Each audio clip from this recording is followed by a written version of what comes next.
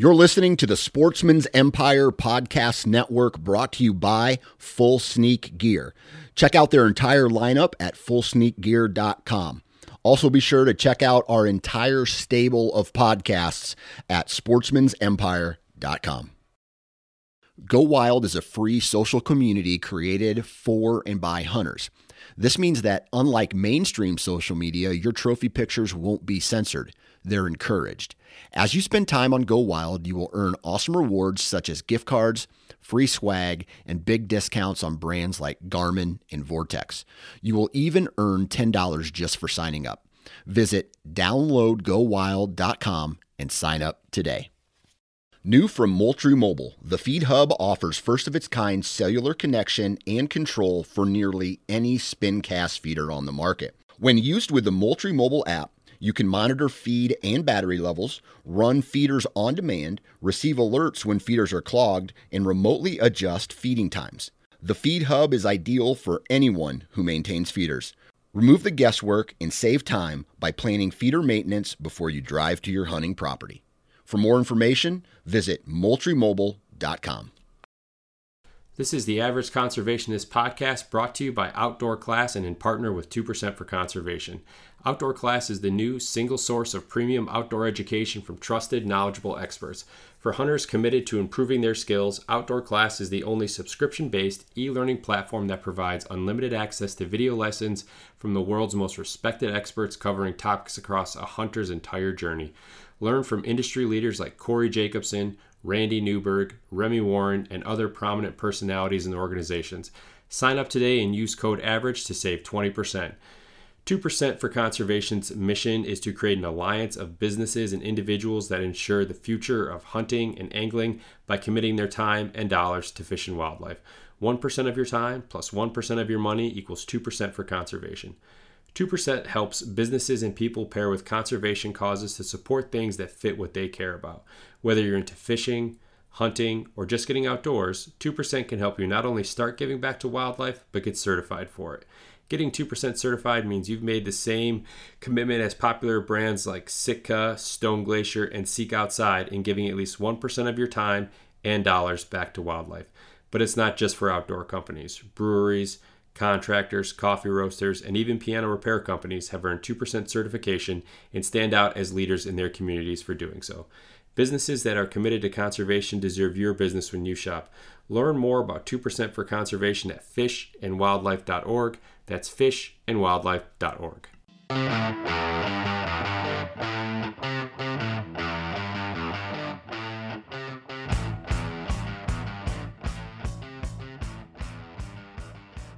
What is going on, everyone? Happy Wednesday. I hope that everyone's week is going well. I hope that the next hour of the podcast here gives you a nice welcome break from your day and helps get you through hump day and one step closer to the weekend. This is the Average Conservationist podcast, and I'm your host, Marcus Ewing. Got a very interesting conversation today, one that I thoroughly enjoyed from start to finish. Today's guest is Dr. Sarah Marino, and Sarah is a doctor out of Austin, Texas. She has her own practice called Marino Medica, and when I say interesting, it's just because Sarah is taking kind of an old school approach to building or trying to get back to building relationships, the doctor-patient relationship that many of us grew up with, especially those of us who grew up in small communities where, the doctor, really kind of knew everyone, and that was really just kind of standard practice, I guess. And Marino Medica and Sarah does a much better job explaining this throughout the course of the episode, but really just how she's going about do that with a membership-based kind of platform for her patients, which I just think is a great option for individuals out there seeking healthcare. We get into how Sarah ended up going to medical school, what led her down that path, and then kind of tie it all together, talking about the outdoors and the conservation aspect of Merino Medica, how all of that ties together, and what the outdoors really looks like for Sarah today. So great episode, full of a ton of great information from Sarah. So episode 112, Dr. Sarah Moreno from Merino Medica. Enjoy. All right, I'd like to welcome to the show today from Austin, Texas, Dr. Sarah Moreno. Sarah, how are you today?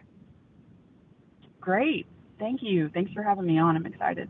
Yeah, no, absolutely. I know that as a doctor, recording a podcast in the middle of your afternoon is probably a little less than ideal, and squeezing it in between patients and everything. But so I appreciate the time today. I really do. Yeah. No problem. I'm excited. And like I said, I'm welcome sometimes to get to block off my calendar a little bit and do something like this that's fun and different. So I'm excited to talk to you. Yeah, it definitely helps break up the day. Yes, but absolutely. Yeah. So, Sarah, tell me a bit about yourself. Yeah, I am from Louisiana, born and raised. Went to college and medical school in Texas and never left after those experiences. I am an internal medicine physician, trained in internal medicine, and I am just last year started my own direct primary care practice.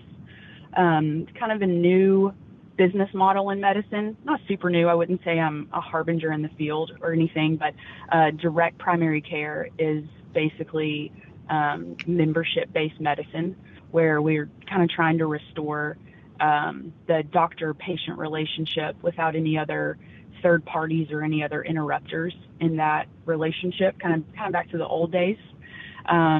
So I have a new practice and taking new patients.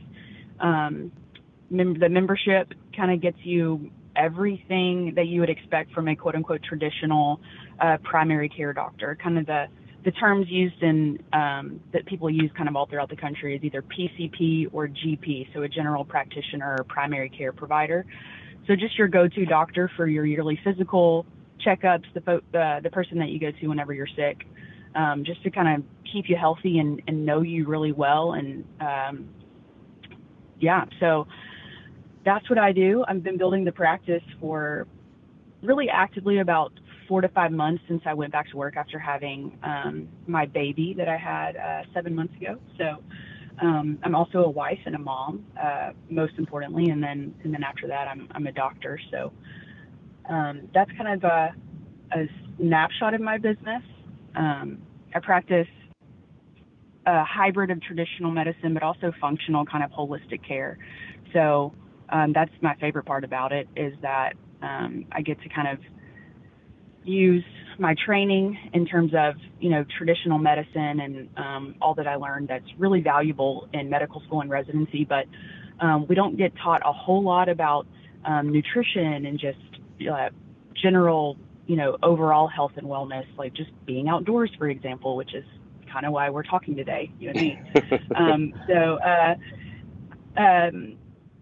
I practice functional medicine, holistic medicine, and I'm excited to have more patients come on and be a good primary care doctor for folks.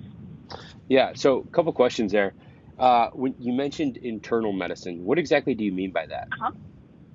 Yeah, so after medical school, we decide, we go into what's called residency, which is our word for training. So post-grad training, we spend anywhere from 3 to 7 years in a residency program, learning how to be whatever kind of doctor that we chose to be.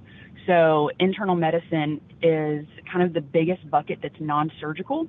So folks they can go into general surgery, they can go into neurology, dermatology, radiology, name all of that stuff. Internal medicine is like one of the biggest buckets where we want to practice non-surgical. We're the thinking doctors. We diagnose complex problems and acute issues. Just, is this a common cold? Is this a virus? Is this a bacterial illness? Do you need antibiotics? So I'd say we're the biggest non-surgical specialty. And then after internal medicine, some people decide to go on and be a specialist. So from internal medicine, you get cardiology, gastroenterology, infectious disease. So many of the specialists that you hear about, they completed an internal medicine training, which is what I did. I just decided to stop and be a general medicine doctor. So so they are, kind of a master of their field. And I would say internists are more of a jack of all trades and a master of none. Okay. So we're generalists, and internal medicine is the practice of, it's kind of a synonym would be what a pediatrician is to a kid. Okay. An internist is for an adult. See, now you're speaking my language with 2 young kids as well. That makes complete sense. You dumbed it down for me. Thank you. Yeah, no problem. So as someone who practices internal medicine, is that basically like kind of what you mentioned earlier, like your primary care provider? Is that typically what they specialize into is just internal medicine, and then stop at that point instead of taking that deeper dive or that next step into something much more narrow and much more specific? I'd say it's probably, I don't know the stats on that, probably 50-50. Okay. Other primary care doctors or GPs, they may also be family medicine trained. So when you hear folks say I'm a family doctor, family medicine is an actual title of a residency program. So they did family medicine. I did internal medicine. We're similar but different. So internists can either stop and practice, office-based clinical medicine and be a PCP, just like a family doctor can. They can also be what's called a hospitalist. So if you went to the ER and you had, you had your gallbladder was infected and you had cholecystitis, that's what that's called. The ER would either call me to help come admit you to the hospital, or they would also call surgery because your gallbladder needs to come out. If an older person was diagnosed with pneumonia and was sick enough to be in the hospital, the ER would call me to come get the patient, admit them to the hospital, and be in charge of their hospitalization while they were on antibiotics and getting fluids and monitoring vital signs and all of that. So internists can also be hospitalists, which is managing really sick people in the hospital that don't need a surgeon. They just need intense medical care for, whatever their diagnosis is. But I'd say it's probably 50-50 that a lot of us go on to be a specialist, and then some of us stay or stop and either become hospitalists or clinic doctors. Okay. All right. Well, that makes complete sense. And one of the things that you had mentioned about your practice was really trying to build back that relationship between doctor and patient. And when I was looking on your website, you have like the membership aspect of it. Now, is that something that is still kind of all done through insurance, or is that more like if you don't have insurance, it's still you can get the same type of thing, or how does that work? Because you said it's kind of a newer practice. Well, not it's kind of a newer way of doing things. Yeah, good question. And I know that it can be confusing because in our culture, in our medical culture, healthcare culture, we are so used to insurance having a say in so much of what happens that it's hard to think outside that box. So I don't involve insurance at all. Okay. I do not accept insurance. I do not deal with insurance companies. Like if you came to me and you wanted me to be your doctor, that relationship is simply between me and you. You pay your monthly membership fee, and it's that simple. You get basically unlimited visits throughout the year. I can manage your blood pressure, diabetes, or just trying to fix metabolic health in general for folks that aren't necessarily diabetics. Metabolic health is actually one of the things that I'm really passionate about. But thyroid, and then again, if you're sick, viral illnesses, belly pain, headaches, like I work up pretty much anything, and all of that is included in the monthly membership fee, so no one gets a bill from my office. Okay. And I don't deal with insurance at all. It's just between me and the patient. To be honest, just given my experience with having, young kids, especially my youngest was really kind of raised. He was Hmm. born shortly before COVID started. So he didn't Yeah. have the same opportunities that my older child had, where there's a lot of interaction with other kids and activities and stuff like that. So super weak immune Yeah. system, just because he wasn't exposed to all those things that kids typically are, to kind of strengthen that and everything. So he's been sick a Yeah. ton, and things like that. So I always it's always just um, kind of a pain in the ass, for a lack of a better way to put Yeah. it, like dealing with insurance and what your copay is and what your doctor's office, visit's going to cost you, and all routine things. But but Yeah. to cut that out, I mean, that has to be, especially for your patients, such a welcome change, and never having to worry about that, and knowing that 4 to 6 weeks down the road another bill is going to come on top of the copay that you paid, and all of that. It seems like it just Yep. really simplifies the whole experience. I mean, I think it does. I think the tide still needs to shift and still needs to turn, because like I said, it's so hard for people. Now, I don't endorse anyone go out and cancel your insurance. I mean, I do think what pairs best with what I do is a high deductible healthcare plan, that if you get cancer or you get in a car wreck, that you're taken care of, because the rest of the healthcare industry has not necessarily um, caught on to this way of doing business, and healthcare costs are still astronomical. But I think this is something that I can do as a primary care doctor, because insurance companies are not in the business of paying out claims. They're in the business of making money. And Right. so when you have what we call them, rent seekers. I didn't say that they're rent collectors. A rent collector is owed money that they're due because you're leasing something that they own.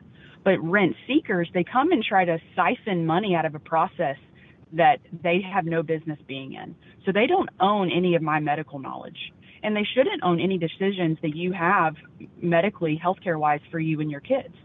But rent seekers in medicine have come in and they've inflated it. They are why healthcare is so expensive. I'm not making any more money than I make less money than doctors that did what I do than they made 20 or 30 years ago. I mean, Oh, wow. Medicare continues to cut back the amount of money that they're paying doctors for work. They just cut it back again, I think like 2% a couple of weeks ago. So healthcare costs continue to rise. I continue to make less money, or my peers that collect insurance or use insurance, or bill insurance rather, to be more precise. But so where's that money going, right? So it's going to rent seekers and people that try to siphon money out of all the value that there is in healthcare. And so by taking them out of the equation, I think that's part of introducing competition into the market. It's a little indirect, but if anyway, yeah, I could talk about like physician autonomy and free market medicine and patient autonomy are also a few things that I'm really passionate about. And I think that direct primary care, or DPC, is what we call it, is part of the weapon against a lot that's broken in our healthcare situation in this country. So Yeah. I shouldn't have to ask insurance. I shouldn't have to ask an insurance company, who most of them, almost none of them, know anything about healthcare. I shouldn't have to ask them permission to order a lab or order an image or order a medicine that I want for you. That should be between me and you. Yeah, absolutely. So So what was it that decided to make you go this route instead of, I guess, I'd call it the kind of the more standard route that you see doctors, with everything going through insurance. So what made you yeah, decide to kind of buck the trend a little bit? yeah. Oh, that's a lot. That's a lot. That's a complex answer. I think one of the reasons I went into internal medicine, when I went to medical school, I actually wanted to be an OB-GYN. One of my favorite things about science, about medical school, was reproductive physiology. I just love that whole process, and finding the heartbeat for the first time for a new mom was just one of the coolest experiences of medical school and residency for me. But or excuse me, just medical school. Even in residency, we get a little bit of exposure to that, like in the ER and stuff. But for me, the business part of me came into play. I actually majored in business in college. I majored in finance, and so the part of me that looked at, okay, what do I really want my life to look like in 10, 20, 30 years? And based on that vision, what fit and what kind of doctor I could be, what fits with that vision. And I think we should probably teach high schoolers to think about their next steps like this. I think that should be more common. And I'm not, tooting my own horn. I wish somebody would have asked me that when I was 18 instead of when I was, 24, 25, about to choose what kind of doctor I was going to be for the rest of my life. But I chose, to skip a lot of mental steps and skip a lot of conversation and thought processes. I went with internal medicine because I saw that internal medicine, family medicine, and pediatrics are really, there's a couple other specialties like really specialty surgeons, or like eye surgeons, but for the most part, most doctors have to be a part of a huge group to be able to find work. It is very difficult to be an entrepreneur in medicine. And so I chose internal medicine because it was still one of the last options standing where I could work for myself one day. And then from there, just looking at my colleagues in internal medicine and seeing that, because of the insurance model, these folks have to see like 30 or 40 patients a day just to meet their income goals. Wow. And they're unhappy. Patients aren't happy. If you talk to patients and talk about their primary care experiences, like most of them don't even know their doctor.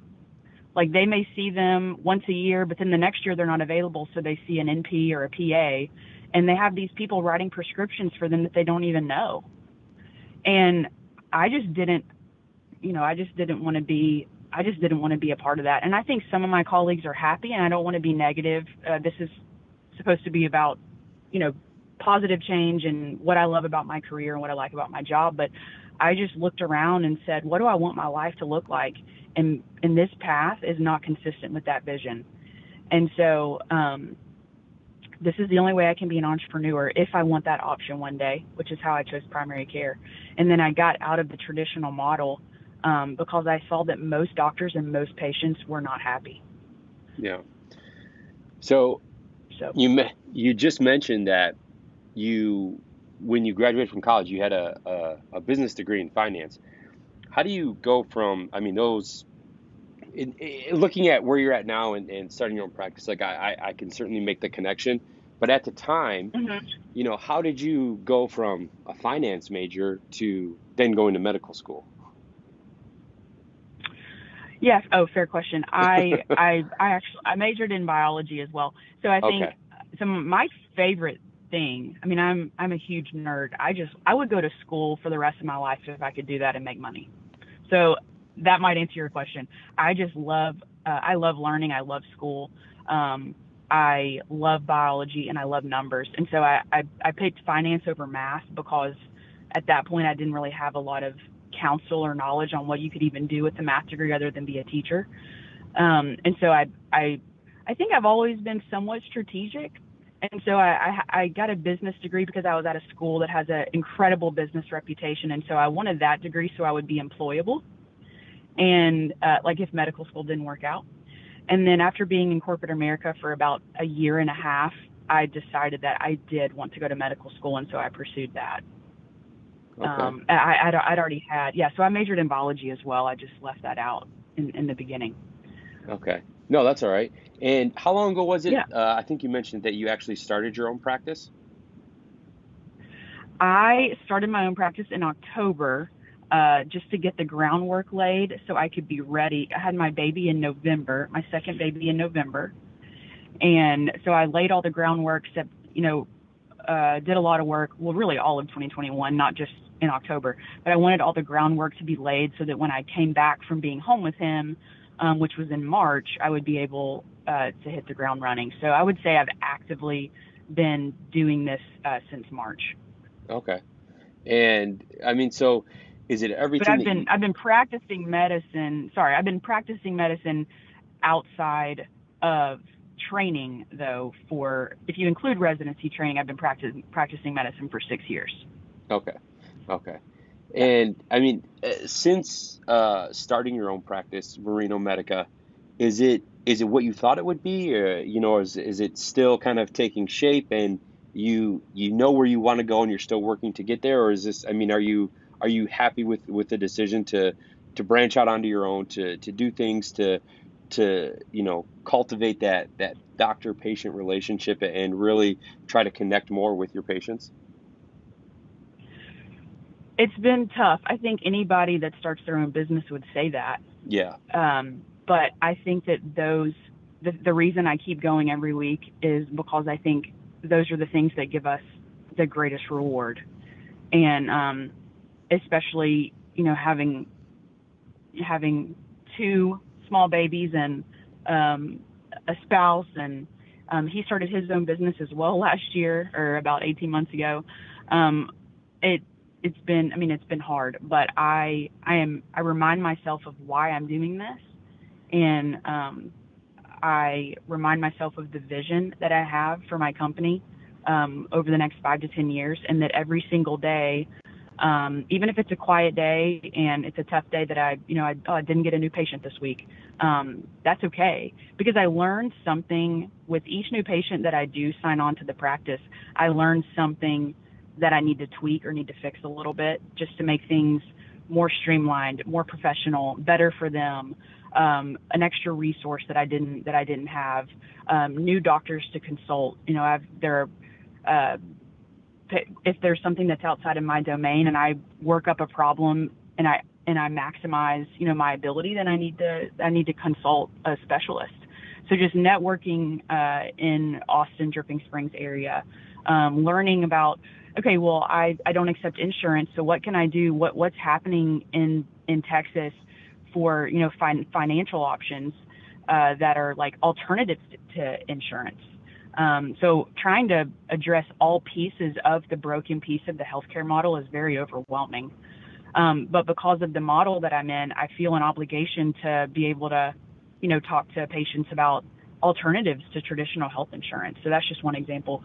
But I mean, it's slow and steady wins the race, and it's been really hard, but every time that I meet with a new patient and get to fix a problem, or even if I just get the smallest piece of feedback that they are so happy that they can call me and I answer the phone and not a stranger, just something like that is super rewarding to me and just helps me keep going. But yeah, I'm happy and I'm committed, and I think the vision and passion, I think we should be find out where our strengths and our passions collide and do that.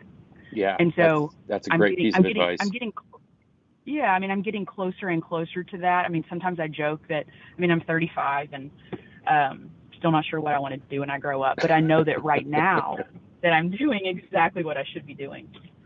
Yeah. And I would imagine that throughout the process of starting your own practice, like the medicine is the easy part, right? I mean, that's the stuff that, it's the entrepreneurial side of it, the business side of it. Like that's what takes work. That's where the trial and error is, so to speak, in the entire process. Absolutely. I agree. And not like, the medicine is, not in an arrogant way. I wouldn't say I'm a brilliant doctor, but yes, there are things about the medicine that become subcortical, but trying to also reshape and rethink some of the things that I do because of how I was trained in a traditional sense that might not be best, and think, okay, I took an oath to do no harm. If you read the Hippocratic Oath, it's kind of long, but that's kind of one of the pieces that stands out to us. And to essentially, I'm paraphrasing, but do what's in the best interest of the patient. So I learned that, that we don't check this lab and within these guidelines, or we don't screen people for diabetes unless this and that and the other. Well, is that really the best thing that's for the patient, or is that just the thing that's made sense financially for the past few decades because that's what insurance told us to do? Right. And what is the best? So rethinking the practice of medicine, like it's easy for me to know what to do if you have hypertension. It's easy for me to prescribe a medication. It's hard to know, well, is it safe? is it reasonably safe to try to fix this organically instead of just giving you a new medication? You know what I mean? So that's where the functional medicine comes in, and the holistic care comes in. And that is where the patient relationship is important, because patients have to buy in that you care about them, and they have to trust you to be able to do what you say. It's a form of leadership, and that's the hardest part, is the emotional and the mental investment. Yeah. I'm not sure if I really answered your question, but no, it absolutely does, because you just made a really good point there, Sarah. The emotional investment that comes with the doctor patient relationship. In my experience with healthcare and everything like that, is it's almost very robotic, right? I mean, the physician or the doctor has a job to do, and they're very good at taking the emotion out of it. I don't have any friends who are doctors. I have friends who are nurses. I guess I have a friend who is a doctor, but a veterinary. He's a veterinarian. So, okay. But he kind of has that same approach. Like he's very kind of stoic in everything that he does. Very matter of fact, kind of. And I don't mean it in a negative way, but the things that he probably sees and deals with every day, it becomes second nature, right? And that's got to be a really tough part of the profession, is seeing people sometimes at their worst, and they're looking.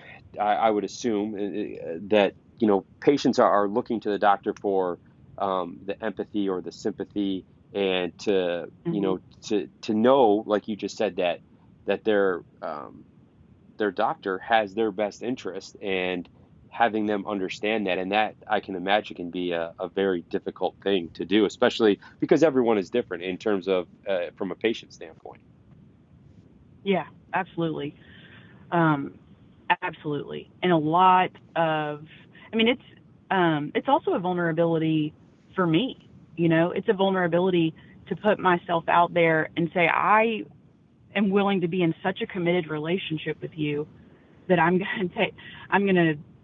asking for a membership. I'm asking for you to pay me every month and have me on retainer to be there for you. Yeah. And it's a vulnerability for me as well, and to open myself up to, I haven't had any patients like this so far. I love all the patients that have signed on the practice so far, and but there's that vulnerability. Well, in the beginning, going back to kind of the old school, like traditional, in the good sense of the word, like the old school medicine, where you had, that one doctor in a small town, and he knew everybody and took care of everybody, he or she. Yeah. Yep. And that's kind of, if that's my vision for my practice, I hope I'm not the only one. There's plenty of patients to go around in the city, but if that's my vision, like, I have a responsibility, and that's a commitment on my end as well. And that is, that's where I was kind of going with, like, the emotional and the mental investment, and the mental and emotional work that goes into it as well. But again, I think it's the more rewarding option. Yeah, absolutely. Because I think about, I grew up in a very small rural community here in Michigan, and what you just described is exactly, the upbringing that I had with, my primary care provider, right? It was a doctor who, my parents saw, who my sister saw, who I saw, who, knew us by first name, if, every time we came in, or you'd run into them at a restaurant, if you were going out to eat or something like that. And they, they know you on first name basis. They'll come and say hello to you and your family. And like, it's, what it seems is you're taking a very kind of small town approach to medicine in a much, in a big metropolitan area, which I think is just outstanding, because like you've alluded to a few times, like that goes back to, when we were kids and how we grew up. And that's, I think that as time goes on, history has a way of repeating itself. And especially now with, people that are our age, are always kind of looking for change, or they're looking for a new or better way to do things. And it could range from, medicine to the way you brush your teeth, or, whatever the case is. Yeah. And they want that nostalgic feeling, I think, to some degree. They want that comfort level for themselves, and then for their kids. They want, their kids to have those same experiences that they did with, doctors or dentists or whatever the case is. And this is a great step in that direction.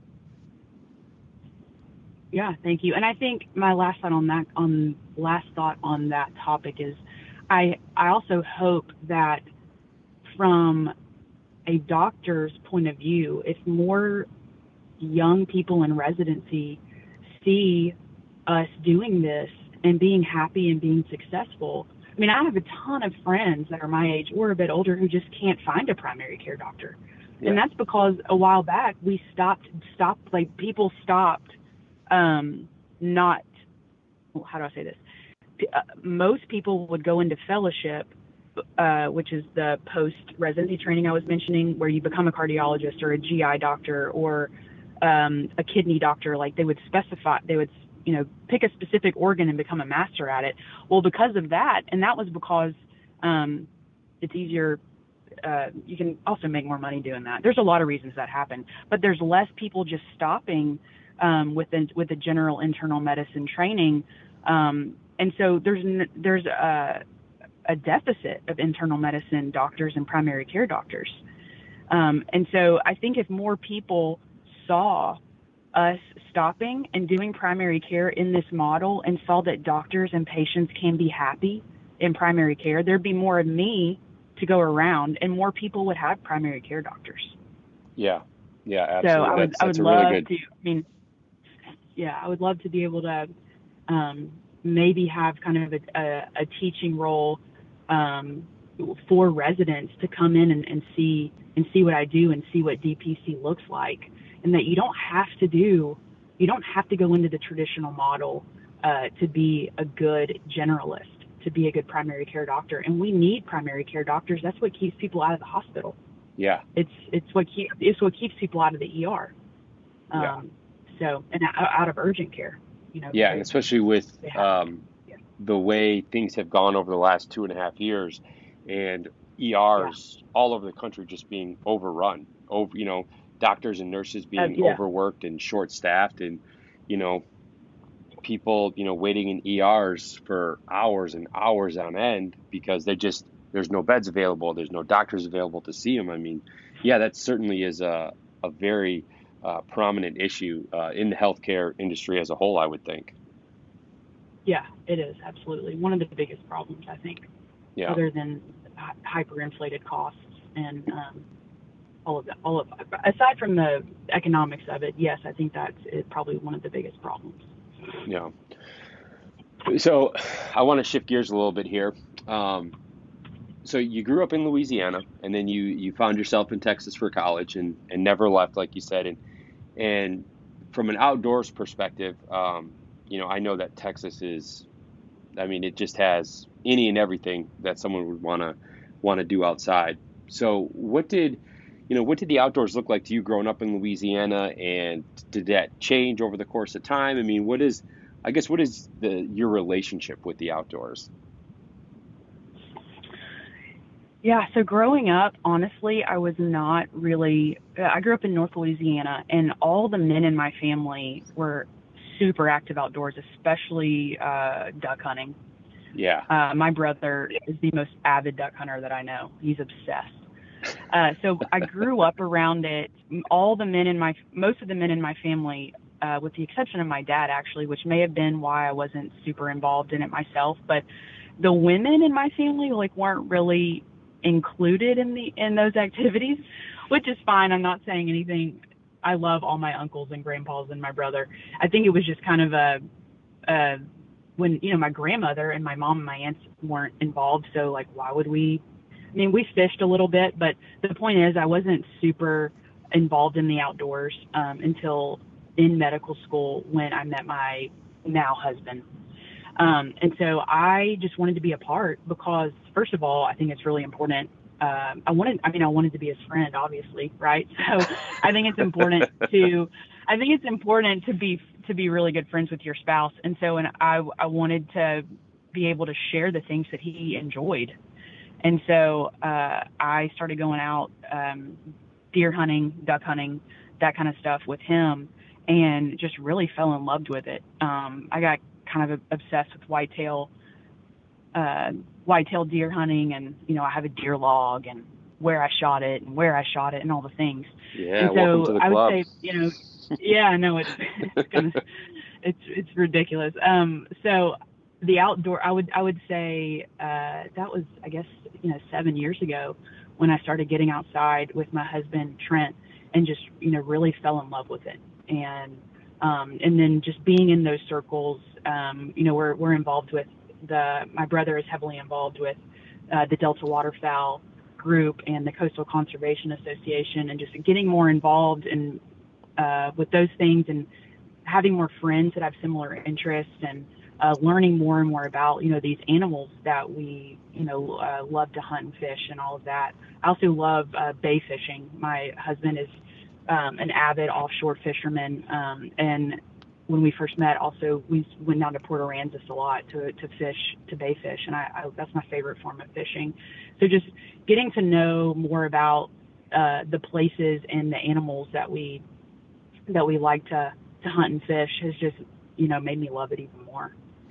Yeah, no, and isn't it amazing how it really doesn't take a lot? And I think a lot of it has to do too with in this particular case, your husband, but kind of your mentor to a degree in terms of being introduced to the outdoors and showing you the ropes and explaining, really everything that comes along with it. Because, and especially, I'm making a bit of a leap here, but how your mind works as a doctor, always trying to understand everything to the fullest, right? And needing to have kind of an explanation behind things, which I would imagine kind of goes hand in hand with, diagnosing an issue with a patient. But, like, let's talk about, like whitetail hunting specifically, right? Like understanding or needing to know why deer are acting this way, why they are, maybe moving, through the woods in a specific way, right? So he's just, you're asking all these questions and just uncovering a ton of information. And, if you've only kind of been at it for 7 years, I mean, that's a ton of information to try to take in a relatively short amount of time, considering I'd imagine that your husband's probably been doing it for quite a while now. Oh yeah. I mean, since he could walk. So, he grew up in Beaumont, Texas, and has been, hunting and fishing, I mean, literally since he could walk. So, no, you're right. And you hit the nail on the head. I think as a learner, someone who loves learning, just wanting to understand, even the process of like showing me how, to shoot the rifle the first few times, like, this is, and just little policies like, hey, the gun is always loaded. You always walk here when we're walking with the gun. The gun's always loaded. I'm like, well, it's not loaded. He's like, I know, but the gun is always loaded. I'm like, oh, got it. Yeah. And like learning all these things that I'm gonna like, tell Sadie and Samuel, the gun is always loaded. If you're carrying it like this, you always walk behind your dad, and we're here to have fun. Like just instilling these things that they'll always remember and that will be special to them is just super exciting. But yeah, just the learning process and what deer are doing this month, for us to be ready to hunt here in a few months. And also a huge part of it for us too is eating clean food. Yeah. I love, and that's a big deal because it ties in with, me being good friends with my husband and like being supportive and celebrating when he gets to go down and fish, and brings home some tuna or swordfish or whatever. And some women don't like that. They don't like when they leave. And I'm like, well, I'm going to get ceviche when he gets home. And that's a big deal. And maybe, if we, maybe next month, if we can set up, grandmother time, like I'll get to go, and be a part of that. So, clean food, which ties in with what I do because, in functional medicine, food is medicine. Yeah. And absolutely. So, having so much, having enough venison in our freezer for a year, until we get to shoot, the next couple of doe is a big deal and really important to us. And so it's so multi-layered. It's really fun, really important. And I also think, we have a responsibility to steward, the creation. So this is all part of that. Yeah. And it's, I always kind of think about this in a particular instance where in a family where both the husband and wife are very active outdoors and, both enjoy hunting or hunting and fishing, or hunting or fishing. If you look at a family like a dual income family, right? You probably learned about that in business school. Yep. But, like kind of a dual income family when it comes to wild game, right? I mean, it's now you guys you both get your tags, or if you're out fishing, you guys both have a limit of whatever it is that you're fishing for that you can bring home. It just doubles everything, and it's just that much better. And it's really a neat way to kind of look at it in a much healthier way than having to put dollars and cents behind it. Yeah, that's a great way to put it. I hadn't thought about that, but it's a form of provision. And when you do it together, it's double provision. So yeah, and it's it's free. It's not free. It's not free, but it's mostly free food. And it's and as you get older too, like that's one of the cool things is, having that foundation already laid with you and your husband and all of this knowledge. That by the time your kids are old enough to hunt, that it's now going to become a family thing, right? When you can get them outside, you can, like you just talked about, teaching the kids that, the gun is always loaded. I mean, I think that getting kids exposed to the outdoors, especially at a young age, and in a way that is informative, but is also fun, they're much more apt to want to continue to do those things as they get older. Yeah, for sure. So, absolutely. So as a hunter, and an angler now, as you've gotten further on in life, how does really conservation kind of tie into Merino Medica and your practice? Well, I think it's important to my practice because, not to be too simplistic, but it's important because it's important to me.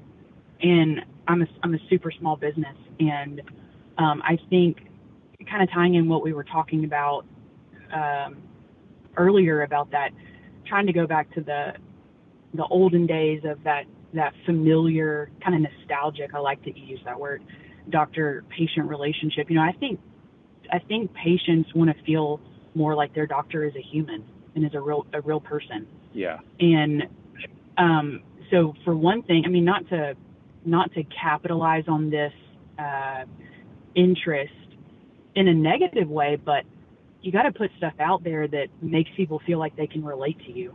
Yeah. And I would also love more patients that like to hunt and fish. I mean, I think no matter what your business is, you're kind of you're trying to connect with people. And so, but from even a medical standpoint or a healthcare standpoint, since the 1800s, it's been obvious to folks, being like policymakers, that exposure to the outdoors, exposure to green space, it has numerous health benefits. And a few years ago, they did what we call a meta-analysis, which is basically just like a nerdy way to say that we took a bunch of studies and analyzed them.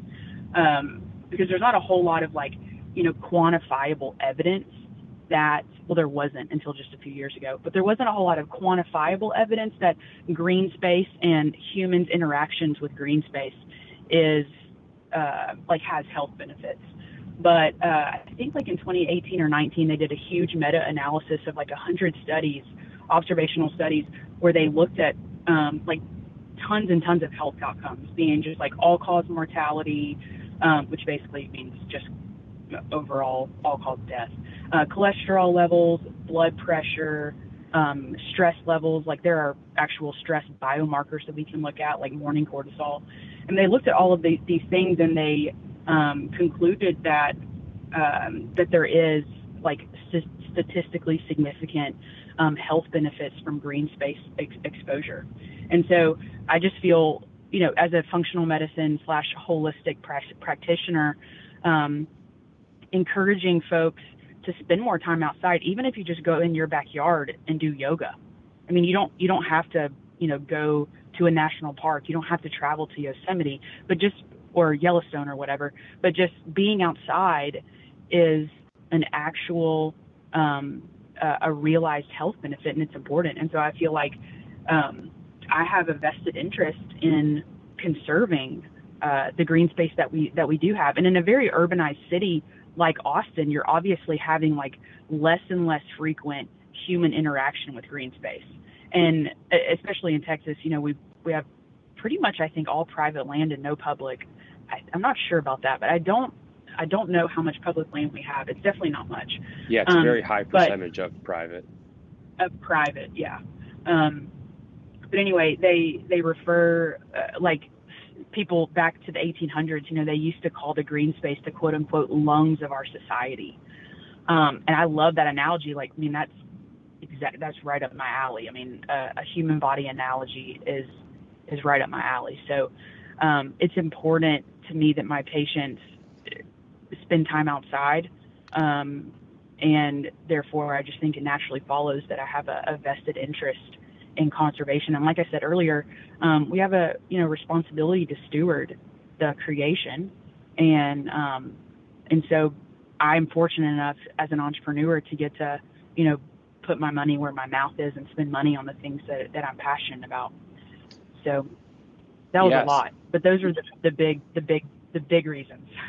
No, and that all makes total sense, the way the two kind of tie into each other, in your views on medicine and a healthy lifestyle, and the lifestyle that hunting and angling and providing for yourself. I mean, those all go hand in hand and make total sense. So how was it that you learned about 2% for conservation? I mean, honestly, I have some really good friends that are also entrepreneurs in Dripping Springs with me in my hometown, or not my hometown, in my current town. They started a coffee company, maybe a year to 18 months ago. They also are co-anglers, co-hunters. They're the Seedorfs. They started Wild Rivers Coffee. Yeah, shout out to Sammy and Marshall. Sammy and Marshall. So we, and my husband and I, 2 Octobers ago, actually went with Marshall on an elk hunt in New Mexico. That was our first elk hunt. I didn't have a tag, but Trent did, and it was just an honor just to get to be there and hunt with them and stalk and see that kill and that process, and it was super special. We can't wait to go back. But that's how I heard about 2%, was just talking to Sammy about her entrepreneurial endeavors and setting that up. And so whenever I was one of the things I was most excited about in starting my business was this aspect of strategic partnerships. And so I was excited to get in contact with 2% whenever I was up and running. So yeah. So who are some of who are some of the organizations that you're giving back to? CCA, Coastal Conservation Association, and Delta Waterfowl are the main 2 right now. My brother is on the board of both of those, and so I'll be helping, set up some events this year around those 2 things, the banquet and a couple other things. So those are the two big ones that I'm a part of. Yeah, and that's, based on what you were telling me and things that you and your husband like to do. I mean, those do make make complete sense. And I've said this to a lot of previous guests, but finding organizations that pair really well with what you like to do is super important when it comes to giving back and volunteering. Your time or donating your money, because those are the ones where I think the fulfillment is much higher, knowing that, especially if you're, like hunting and angling is, it's taking from the land, but you're also at the same time, doing things outside of that to support those organizations and maybe the specific species that they represent, I think is vital, and that's where people are most impactful with their time and dollars. Yes, absolutely. It makes it more exciting to give when it's something, like I said, that you have a vested interest in. So, my husband and my brother are huge duck hunters. I'm not as much into that. Honestly, I'm not very good at it, and I'd like to be better. It's hard when you have 2 babies and, a couple of jobs, to get up at 4 and, go set up and sit in the freezing cold and try. But I would like to get more so into that, but those are just, it's still just conserving those spaces. It's meaningful to me because it's meaningful to my family. So no, I agree. It's exciting to give when you care so much about it, Yeah. Yeah. And I was going to ask you, given, your situation with owning a medical practice, having 2 young kids, if, how much time you're actually able to get out and enjoy those wild places, just with, where you're at in life right now. No, exactly. It's been hard the past year. I was actually looking at my deer log like right before we got on the phone, because having babies, last winter was the first winter since I met Trent that I had not killed a deer, and it was very hard for me, very heartbreaking. It makes a long year waiting. Out. It does, and we finally ran out of deer. So since I've known Trent, we have had deer meat at all times. We've had plenty of venison without running out. Well, just because of babies and starting businesses and all of that, we didn't get one last winter, and so we finally ran out. And I was like, oh my gosh, I have to buy meat. I had not bought meat at the grocery store until like the past 6 months. Isn't that such a good feeling, though? It was very weird. Other than like, I would buy like salmon here and there, or like some scallops or something, but I had not bought meat, just for general everyday use. Like sometimes we would go like pick up a brisket or something if we were doing that for people. Right. But it was such a good feeling. But for the most part, we like always have our own meat on hand at all times. But yeah, it's been hard, but I'm thankful for something like this because it still makes me feel that I am still a part when just at this season in my life, it's very hard to actively be out there doing the things that I love. And I will, get to do again more one day when my kids are older and, have a little more freedom. But, yeah, this is how I can continue to be involved at this season in my life, but it is hard. With babies to get to just go out on the water all day and bay fish. Yeah. It's all about finding that balance. And my kids are a little bit older than what yours are, but it's still tough. And, if I spend a weekend, whitetail hunting or turkey hunting or whatever, a day out fishing on the river, like I always feel a bit guilty, just because I know that, with 2 young kids, it's a lot. And it's, I know. in this particular case, my wife is at home or doing something with the kids. Sometimes it's just all about finding that right balance. And you just kind of in the back of your mind have that clock running on, okay, they're going to be a little bit older, and it's going to be a little bit easier to take them out, or if they're going to go with grandma and grandpa for a day or something like that, like it won't be as difficult on them because they're a bit more self-sufficient. I understand. Yeah, totally. It's hard. Like I was saying last time we talked or earlier, I was like, these are the days, and I don't want to wish. I'm definitely not wishing away this babyhood because it's really special and really sweet. And my husband says the same thing, that he feels guilty when he's out there, even though I'm like, go. Like he's going tonight. He's going offshore tomorrow, out offshore in the Gulf, and go do it. Go enjoy. Like one of us needs to. Yeah. So freezer's not going to fill itself. I know he feels guilty sometimes too, and I appreciate that. But I mean, it's just a season, and I think we'll miss it when it's gone. But I'm excited to get to do all of this stuff with them, so soon, because we're living life in the fast lane over here. Yeah. So do you have anything planned for like this fall in terms of hunts or trips or anything that you're looking forward to?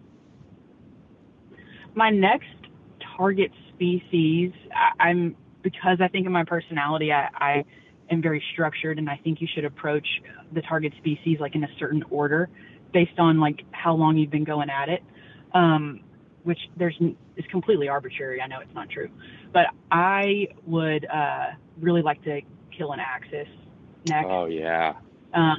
So we have a couple of friends that have, you know, access to ranches with those animals on it. So I'm hoping that I might get to do that this winter.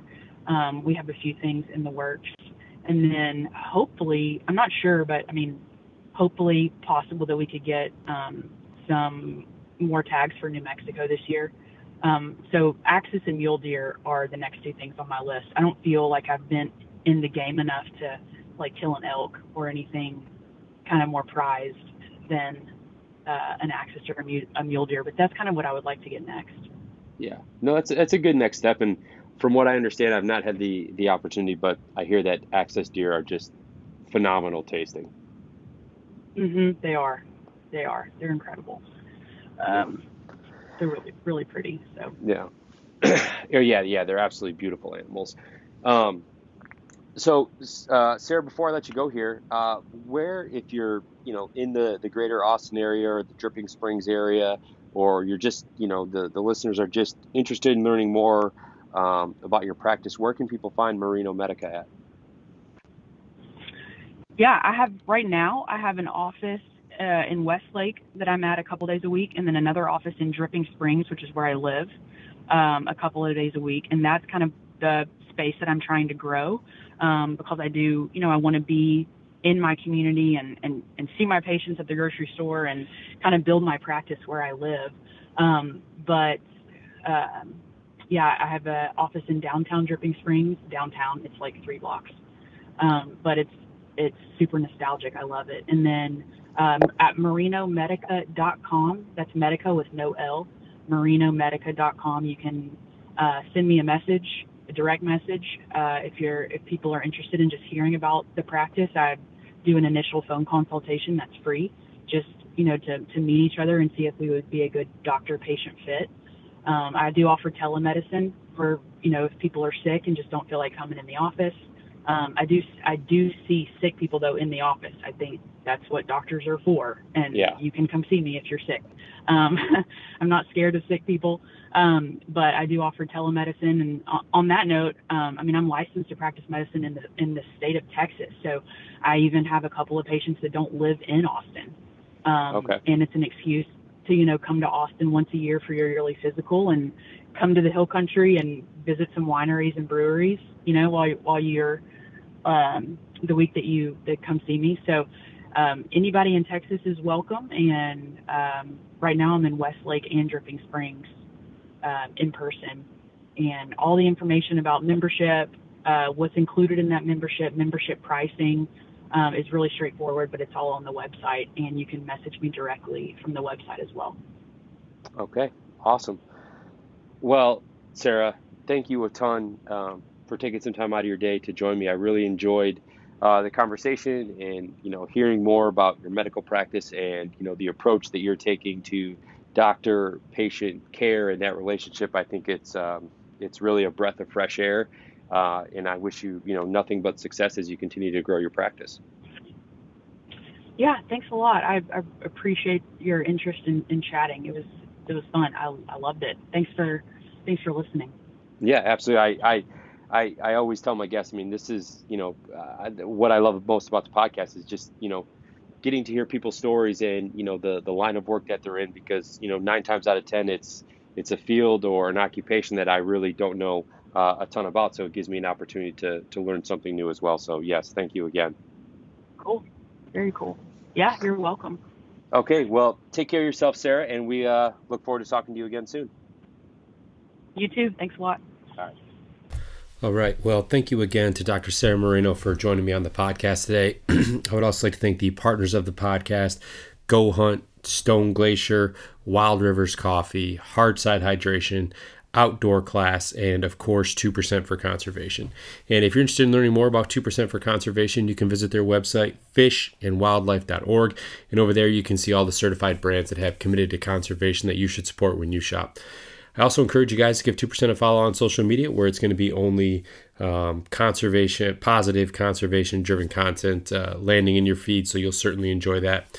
So again, if you'd like to learn more about 2% for conservation, you can look for them online on social media or at fishandwildlife.org.